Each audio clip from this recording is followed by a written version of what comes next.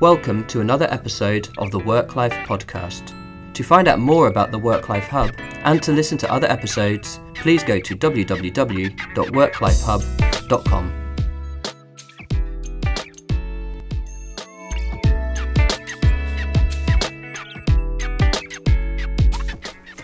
Welcome to another episode of the WorkLife Hub podcast.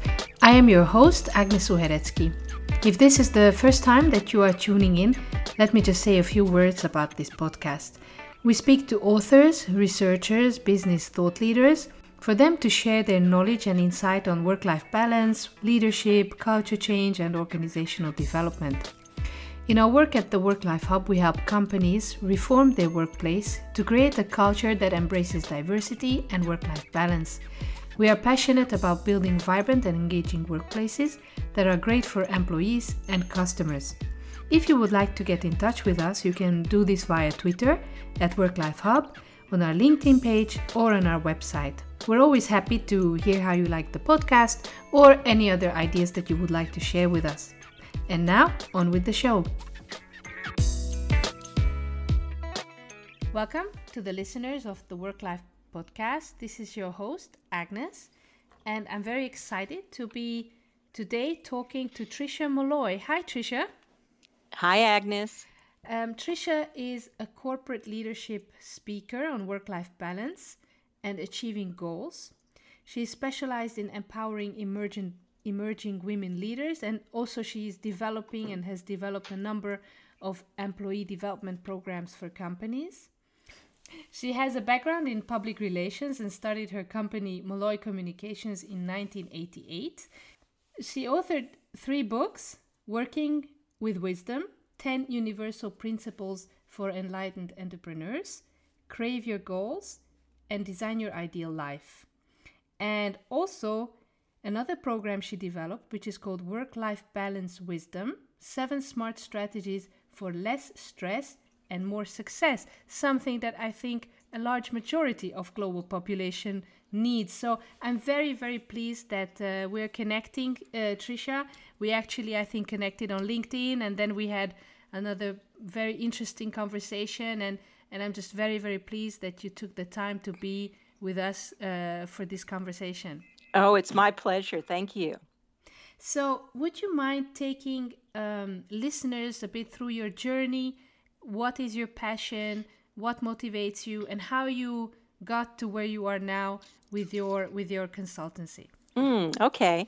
Well, I've seemed to always use the strategies that I wrote and I speak about, even as a small child. And when I started my marketing business back in 1988, I used these strategies to run and grow my business. And when clients or colleagues would say to me, well, that was an interesting way that you dealt with that opportunity or that challenge, I'd like to know more about it. And I started to coach and consult with them around these strategies. And then back, about 2004 is when I started thinking, well, maybe I can put these into a book and share them with other people. And so the book came out in 2006, and that began my speaking and mentoring business. So it's something that was very intuitive to me. And then I did some research and learned about the scientific background on some of these strategies. And just, it's clearly my purpose in life to share this message. So it's been, for the last 10 years, just a wonderful journey of letting people know how these strategies work and how they can put them to work for themselves to enhance both their professional life, but also their personal life. It's so interesting that you say that you feel like this has been your purpose for life, because a number of our podcast guests actually also mentioned that, some who have been in very different sectors or work environments before and have come into the leadership arena and are now writing on leadership or culture change or work-life balance, that they feel that this is really their groove. And I have to say, it totally resonates with me, because, working on the WorkLife Hub and on these issues, one cannot but help, but be extremely passionate about and trying. It has such an impact on people's lives. It does. We are very fortunate, aren't we, Agnes, that we have found our purpose and get to share that in the work that we do. Absolutely. So now maybe if we can go a little bit more into detail in some of your programs, and perhaps the one on the work-life balance wisdom, the smart strategies. So these are your strategies that you have kind of collected and put them in 7 points. So would you maybe like to just highlight some of them, or even Sure. before that, to explain a little bit how this works as a system? Yes. So let's see. When my book came out in 2006 and I started to speak to companies, I would cover all 10 principles or strategies from the book because they're all great principles. They've been around forever. I've just packaged them in a way to make them easier to apply in today's workplace. So they're strategies like being mindful and defining your purpose, and also embracing prosperity. And although my audiences seemed to be very inspired, they were often somewhat overwhelmed because it was just so much information that I was sharing with them. And some of it, I believe, may have been conflicting with their own limiting beliefs. And I thought, well, let me do this differently. How can I better serve my audience? And so, even though it was hard at first, because I love all the principles, I figured if I could just get it down to 5, that would be better for them to take in and actually start to apply. And so I chose 5 of the most practical, the principles, and then I came up with the acronym CRAVE, as in crave your goals. And to me, I like when speakers have something that's easy to remember, steps that are easy to remember, so you can practice it better and you can share it with other people. And crave is a very juicy word. So my initial program, when I first got clear about my speaking, is called Crave Your Goals. And CRAVE is an acronym for clean out the clutter, physical clutter, emotional clutter, technical clutter, raise your energy, affirm success using positive self-talk, visualize, and express thanks. And then a few years after that, my clients started asking for other programs, and I took the other 5 principles and created the Design Your Ideal Life program. And then a few years after that, when I started to get more and more requests for work-life balance programs, I took a few of the crave steps and a few of the design steps and came up with the work-life balance wisdom. So in that program, what I do is I start with getting people to figure out why they want more balance. Because I often say, just about everyone will claim to be out of balance, overworked, just stressed out, almost as a badge of honor. Yeah, Yeah, right? I'm sure you see that all the time. absolutely. But a lot of times when I say, okay, so you want more balance, but why? They can't really define what they would do if they had more time and energy and other resources. But for someone who understands how to achieve goals, I will say to them, until you have a very clear picture of what you want to accomplish, that goal that's important to you, it's really hard to make positive changes, to learn new habits, because you need to be motivated by reaching some goal. So that's the first thing I do when I do these programs, is get them to think about the why. So the why might be, spend more time with my kids, get healthier by taking more time to exercise and eat right. It could be, go for my master's degree or a certification so I can get a promotion. So that's the first piece. Then the second piece is the what. And the what might be, all the different areas that you're juggling, to be able to make a list of those categories, from health and finances to work and family, so that you can assess where you are in each of those areas. And then you get a very clear picture of, I'm okay here and here, but this is where I need to spend more of my time and energy. So it helps you to kind of get a feel for where you need to put your attention and where you're doing okay, because then you start to get a little bit more clearer and more grounded about what you need to do next. And then the third piece in the formula are the strategies. So maybe before we unpick some of them, first of all, I think it's wonderful to hear that more and more organizations and individuals are, connecting with you and Mm-hmm. wanting to improve on these aspects of their lives, because we're a firm believers of a rising tide lifts all boats, and I think Yes. the more people awaken that there can be and there is a better life for them, which is healthier, which is greener, which is happier, then I think it's just going to spill over. I'm convinced of that. So I just wanted to say that's fantastic. Now, can I maybe ask you one thing? Because Yes. you refer to in your work, you refer to work-life balance, and that's also something we refer to. But then there's some people, come a little bit provoking and saying, yeah, but isn't this now work-life blend? Isn't this now work-life integration? And my personal take is that I'm not sure integration is such a good thing, but I just wanted to hear from you, because you're sticking to the work-life balance terminology and the notion, and I just wanted to maybe get a feel for this from you. Yeah, that's interesting. Well, I use the work-life balance term because that's how most people refer to it, and what resonates most with people, they get right away what I'm Yeah. talking about.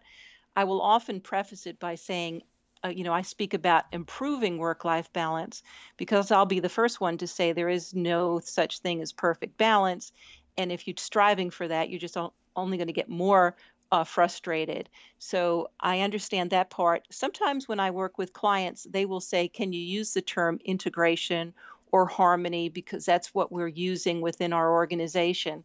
And I'm fine with that. I think what it comes down to, though, it comes down to making conscious choices. And regardless of what the employer has or doesn't have to support balance or to support better balance, it's really comes up to, is left up to the individual to make those choices so that they can enjoy a better life. Absolutely. So, coming now to work-life balance wisdom and smart strategies, um, do you have one that you think is kind of like one of the foundation stones of this, or are they all on equal footing? I have one that I wanted to Okay. afterwards say, which for me was a critical tipping point when I started practicing that. But I wanted to see maybe first from you whether there is one that you think is like the first one, or the kind of the queen of the wisdoms. Okay. Well, I think because I've been so used to doing my Crave Your Goals program, and the clean out the clutter piece is the first step in Crave Your Goals. I call it a little something different in the work-life balance wisdom program. I call it create the space, but it is the same thing. And when I think about it, the most feedback I get from my audiences around which strategy they began using and which has had the most impact, it's almost always the clean out the clutter or create the space. And I explain that it's physical clutter. It's also technical clutter. We there's so much technology that has been pushed on us in the last few years, but very little focus on managing that technology. Absolutely. And so that becomes just another piece of clutter. And then the third area is the emotional clutter. The regrets, the resentments, the things that we haven't forgiven about someone else or perhaps ourselves, unfinished business, unnecessary obligations, toxic people in our lives. When I speak about that, I say, toxic people in our lives, those are the people that light up a room when they leave it. I also call them the vampires. Oh, yes. Yes. They suck the energy and the life and the air out of the room. It's true. Absolutely. My I have to say that the last one, which is cultivate an attitude of gratitude, Mm-hmm. is something that has really worked for me, and that I'm trying to basically tell everybody about, and advocate for, that everybody starts an active practice of gratitude, and start trying to do that on first thing in the morning, because if you feel gratitude, if you're grateful, it just also refers to love. And people usually do stupid or unhelpful things when they're either scared or angry, but if you feel grateful, if you're in this place of gratitude, then the day can begin on a such better footing. So Oh, I it think, is so yeah. true. I was just reading an article the other day about all the benefits of gratitude, and a few things that I was reminded of is, it's scientifically proven that it actually, when you are in gratitude, feel good hormones are released in your bloodstream. And also, too, fear and gratitude cannot reside in the same place. So when you are in fear, if you go into gratitude, the fear will dissipate. It's a very powerful emotion, and it's so simple to do. Even just writing a few times a week in a gratitude journal at the end of the day can make such a big impact. Just reminding you of all the things you have to be grateful for. Yes, because I mean, after all, I guess all of us and the listeners to this podcast, we are incredibly privileged. Let's be Hmm. honest. So I think that that we have so much more going for us than against us, and just that can also tip a little bit this emotional balance of taking Yes, stock of this. Mm. yes, yes. Would you like to maybe highlight one more?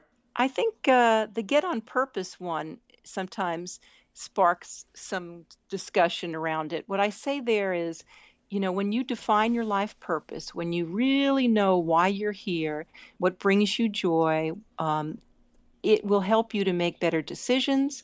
It will point you in the direction of, like we talked about, of work that really uh, helps us to express our purpose. And the way I explain how to define your purpose, because it just seems like such a daunting task, I say it's as simple as this. Think about what motivates you, what are your key values, and then what are your gifts, your natural gifts, your God-given talents. And when you figure out those three things, it's kind of like a recipe, and you kind of put it together, and you just slowly start to craft what that statement would be. Like I did this process, gosh, let me think. It must be over 20 years ago is when I did it. And so I'm looking at it right now. I have it printed and framed and on my credenza in my office. And so my purpose is, through support and by example, I inspire others to follow their dreams and live joyfully on purpose. And the thing about this is, this was over 20 years ago, even before I had written my book and started my speaking business. This is when I just had my marketing business. But I knew deep down that that's what I was meant to do. And so many of the decisions I've made along the way, I've made them after consulting with this purpose, after saying to myself, does this serve my purpose? Is this a direction I should go? And it's really guided me in so many ways. It's really wonderful to hear this, and so inspirational, and I think in a way it's you know, I can imagine, or in my experience, um, what the this corporate culture and education system and all of this somehow has made us forget our purpose and make Mm, us focus on a career. And I think if you ask university students or young people, what would you like to do? What would you like to become? They would think in terms of a career, and very kind of in a immediate. I would like to work on a computer somewhere. That's, I think, what we can imagine, especially as young people. And this quest for purpose is somehow very neglected by mm. education system, or it's almost as if we shouldn't have one you know Right, right. And I usually say, when I talk about this, I usually say to my audiences, now, let me warn you here. Don't think that just because you figure out what your purpose is and it doesn't fit what you're doing right now means that you have to quit your job and, go in a whole different direction. You might be able to tweak the job that you have.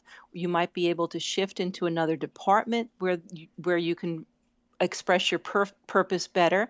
You might be able to uh, express your purpose through service to others mm, in a volunteer capacity, which absolutely. might which might be something that within your corporate environment you can get going, whether it's a dress for success drive or anything like that. Or it could be like I give an example of, the accountant who works at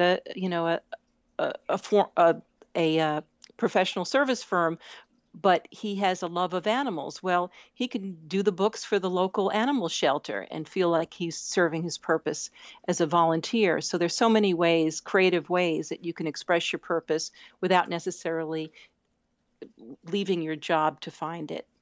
Yes, and we also have had a couple of podcast guests and who have spoken about that when you are in groove with your talents and your purpose, and somehow it all kind of aligns, then work doesn't even feel like work anymore. Is this how you're experiencing That's this? right. Work becomes play. Yeah. That's right. That's right. So maybe going a little bit further, you work with individuals, you work with organizations. In your experience, what are maybe some of the barriers that still exist within organizations for not engaging with the whole conversation around work-life balance and well-being, and what do you see sometimes as, what triggers maybe a willingness in organizations to change? Oh, that's an interesting question. I think a lot of it, as you might imagine, depends on the nature of the company and the industry. Um, for example, a construction company that I've worked with, um, they were clear when I was going to come in and do some work-life balance programs for them, that they said, everyone that's here knows the demands of this type of job and the long hours it takes. So they knew that coming in, and they accepted that. But we are concerned with health issues because we're having, our health insurance rates are going up. There's more issues around everything from obesity to high blood pressure because of the nature of our work. So what we're trying to do is we're trying to get them to creatively find ways to take better care of themselves while still working in this type of environment.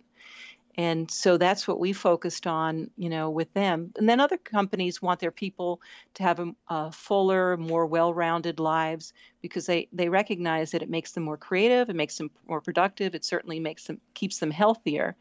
And so each company that I'm working with seems to have a slightly different idea of what balance means to them. But a lot of times what I recommend to companies is to figure out, when they're trying to create programs to help with balance within the company, to make sure that they're asking their employees. I think that's really important, what they want. Yeah, that it's not imposed. Yes, that's right. Yeah, they need to feel, and they need to be involved to feel ownership, to be motivated, to be engaged in the process. Because if it just comes from above, then it may feel like a flavor of the month, some kind of management fad, and Yes. they will be disengaged. And even if it would be good for them. Right. Absolutely.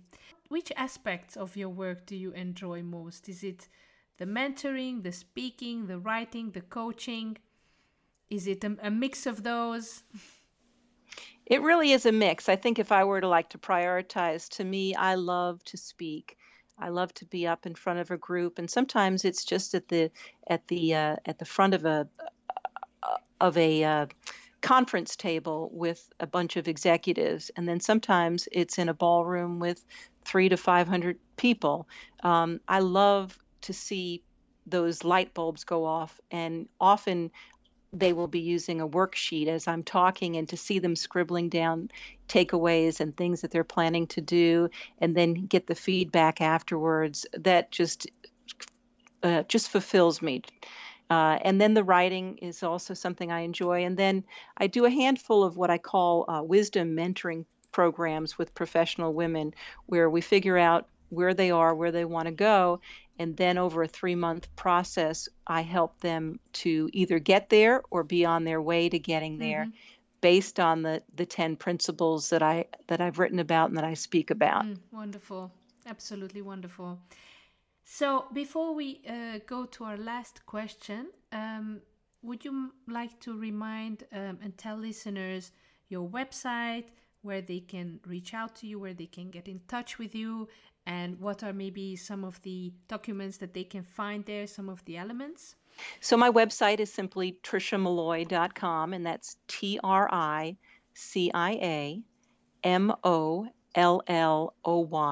triciamolloy.com. And there they'll find articles and videos, and my books and my ebooks are there.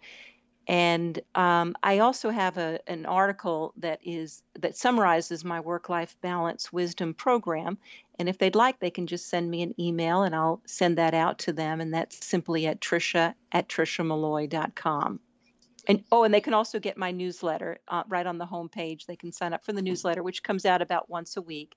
And each time it focuses on a different strategy and how to put that into practice. Fantastic. And we will put all of these details also into the show notes of the podcast to make Great. it even easier for listeners to find you. So coming to the last question, which is always the same here on the WorkLife podcast, if I could ask you, Tricia, to give one advice to a CEO to improve the work-life balance of his or her employees, what would that advice be? So I think what I mentioned earlier, asking their people what they want and need, not to make assumptions, and one size doesn't fit all, to make sure that they understand that, like you said, it's not the flavor of the month. This is something that they're committed to. And their needs will change and new people will come on board. So to ask often and keep updating what's offered. And then along those same lines, as the programs are taking hold and starting to make a difference, to take the time to highlight the benefits of the programs. So I put my marketing hat on and say, create case studies about the benefits that come from these programs and what a difference it's made in the lives of employees and also in the success of the companies, because people need to hear those stories in order to say, okay, I can do that too. I think this is absolutely vital what you just said, because very often in these conversations we get to the point of first it's the convincing, then it's the okay, let's ask colleague, let's start something, and then we somehow forget the follow-up, right?